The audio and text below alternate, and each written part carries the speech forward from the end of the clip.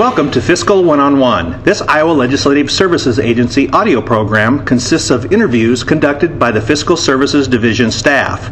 Each brief conversational interview features an expert answering questions concerning a fiscal topic of interest within an Iowa state agency. The following interview was conducted on November 20th, 2012. David Reynolds, Senior Legislative Analyst with the Fiscal Services Division of the Legislative Services Agency, interviewed Sean Snyder, Division Administrator with the Fiscal Services Division, regarding Iowa's school aid funding formula. Hello, my name is Dave Reynolds, and today I'm talking to Sean Snyder about the school aid formula.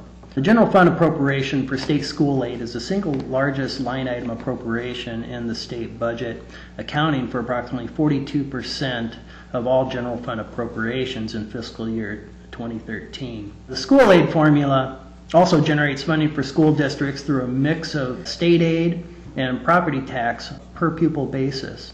Sean is a senior analyst with the Legislative Services Agency and is here to provide some background and information regarding Iowa's school aid funding formula. Sean has modeled the state school aid formula for the legislature and the executive branch since the year 2000. Welcome, Sean, and thanks for being here. To begin, why don't you give us some background information on Iowa's school aid formula? Prior to 1970, funding was generated at the local level with total local discretion. The basis of most of the revenue was local property tax or local income surtax to provide education funding.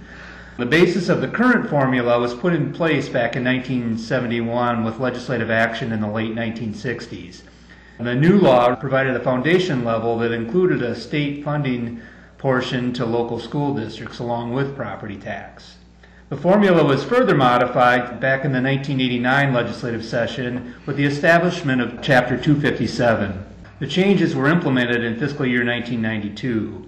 The foundation level was increased substantially in providing additional state funding and providing property tax relief to everybody in the state. Disparities in the cost per pupil amounts were narrowed to provide an equalization in educational opportunity and the overall per pupil amount. Originally, the allowable growth rate was set automatically based on an inflation factor. However, in the mid-1990s, that was modified and the General Assembly was required to establish a rate.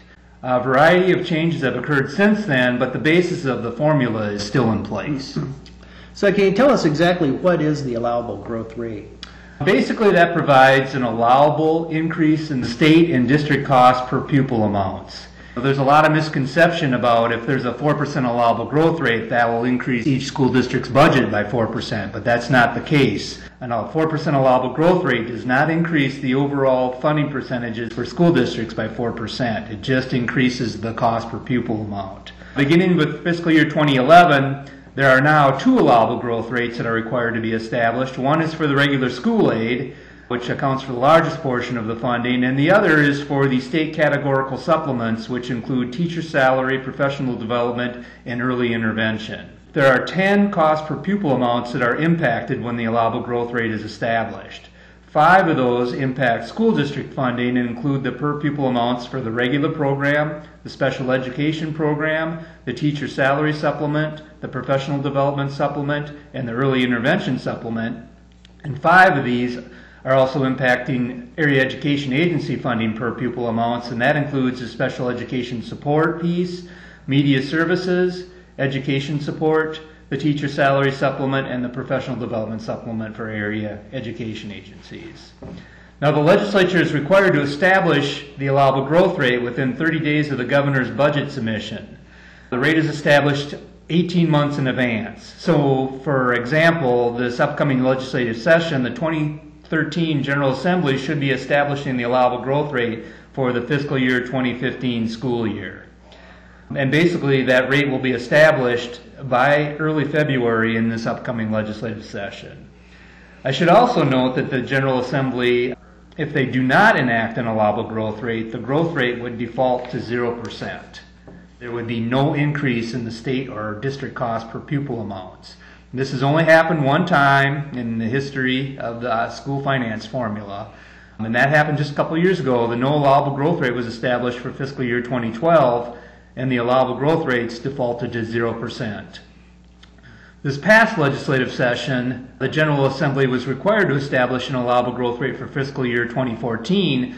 However, no consensus was agreed upon and there was no allowable growth rate approved. However, the General Assembly could come in this next legislative session and establish an allowable growth rate for fiscal year 2014. I realize this is a rather complicated process, but can you give us an idea of how the school aid formula works? Yes, enactment of the allowable growth rate is only one part of the funding formula and is a policy decision that impacts the basic formula mechanism. Other major components include enrollments, which are taken in the fall of the preceding fiscal year. For example, October 2012 enrollments will be used to determine the fiscal year 2014 school aid amounts. Also, weighted enrollments are used, and taxable valuations are also playing a huge part in the determination of how school aid is going to be distributed to school districts. By April 15th, each school district certifies their budget to the Department of Management. Based on that information, the Department of Management uses all data provided, the enrollments, the assessed valuation, and basically runs it through the school aid formula. The formula result will determine what state aid is, what local property taxes are, and the total overall funding, including the amount that goes to area education agencies for the upcoming school year, which is also the upcoming fiscal year.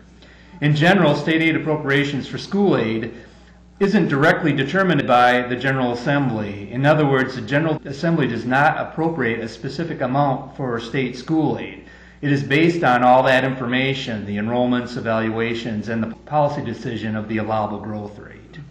I noticed that you had said in general fund when noting that the General Assembly does not directly appropriate state funding for school aid. What do you mean by that? Can you clarify that? There have been occasions in the past where the General Assembly has appropriated a specific dollar amount in state school aid. When that happens, the formula still runs and it still generates what the state school aid amount should be and what the property tax amount should be. So the result of this is when the legislature actually appropriates a stated amount of school aid, there is going to be an underfunding of state aid to school districts. Now this last occurred in fiscal year 2011. The state aid appropriation was capped at a specific amount, and the result of that ended up in an underfunding of state school aid by $156 million. Now, despite the underfunding in state aid, school districts still maintain spending authority on that amount not funded. And what do you mean by spending authority? Can you clarify that? The amount of funding generated through the school aid formula provides the school districts a basis for the authorized budget amount. Districts cannot exceed their authorized spending authority, and that's also referred to as budget authority. So when the state aid portion is not fully funded, the school districts still maintain a spending authority amount. In the case of the state aid reduction, when there's an underfunding of state aid or if there's an across-the-board reduction of general fund dollars that impacts the school aid formula, school districts still have the authority on the overall total and can replace those funds either by using cash on hand or they can borrow those funds to replace the reduction in the state portion. They then can repay those loans that they borrowed to replace those funds, or they can replenish their cash reserves by using a cash reserve levy. In general, state aid reductions will lead to cash reserve levy increases in the following fiscal years. Additionally, school districts can request modified allowable growth for special situations. These requests go before the School Budget Review Committee, and if approved, the committee can provide school districts additional spending authority that can be used to garner funds for those specified purposes. If a school district does not use its entire budget authority in a school year, any remaining unspent spending authority carries forward into future school years. An important point to note is that while school districts have spending authority, area education agencies do not. So when the area education agencies receive a state aid reduction, those agencies receive an actual funding cut with no authority to replenish those funds. You mentioned the School Budget Review Committee. What's their role in the K-12 funding process? So the School Budget Review Committee is a 6-member committee comprised of 4 appointed members knowledgeable in school finance. There's 5 voting members, including those 4 appointed members, and then also the Department of Management Director is a voting member, and the non-voting member is the Department of Education Director.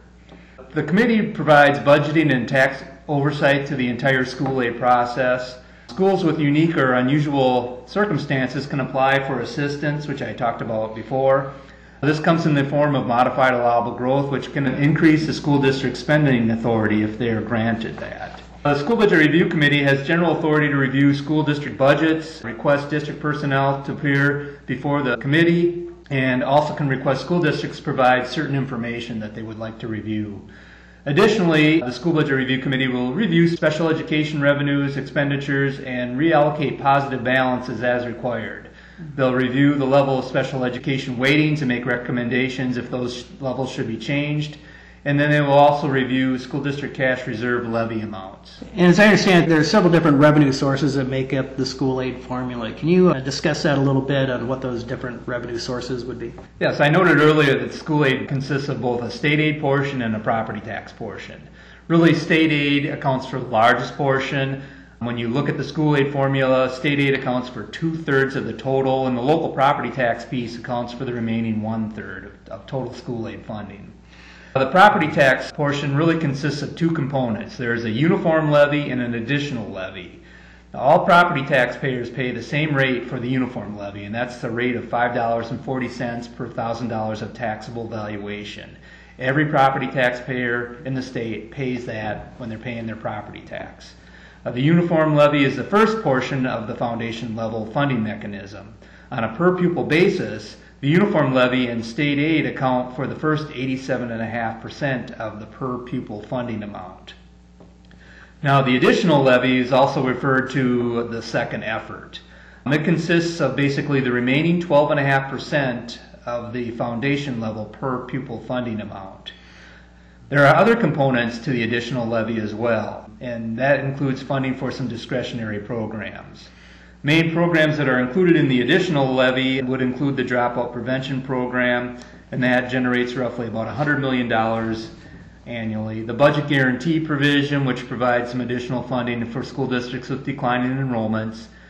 And then there's another piece that's the difference between the district cost per pupil and the state cost per pupil. There's about half the districts that have a cost per pupil a little bit higher than the state cost per pupil, and that's all funded through this additional levy piece. Because of the foundation level, for the most part, there is an equalization of effort in property tax levies between school districts. However, the efforts between school districts to levy the remaining 12.5% does differ, and pretty significantly. The tax rate for that additional 12.5% additional levy piece ranges from a maximum amount of $5.72 to 76 cents. However, there is a mechanism that provides additional property tax relief within the school aid formula. It includes a $24 million general fund appropriation, and then there's some additional funds that flow into that, and that's the excess from the sales and use tax for school infrastructure. That amount totaled $7.4 million in fiscal year 2013. So basically in fiscal year 2013, there were 84 school districts that received this property tax adjustment aid. If they had an adjusted additional levy tax rate of greater than $3.47, they received a portion of that $31 million to provide property tax relief. Increasing the foundation level to 100% is something that's been talked about in recent legislative sessions, and that would eliminate that 12.5% additional levy piece in the per pupil funding amount. The cost of that would increase state aid by $400 million. However, it would provide property tax relief to every property taxpayer within the state. Another important piece is that the only portion of the school district property taxes, there are many discretionary programs outside the school aid formula that have property taxes as a revenue source.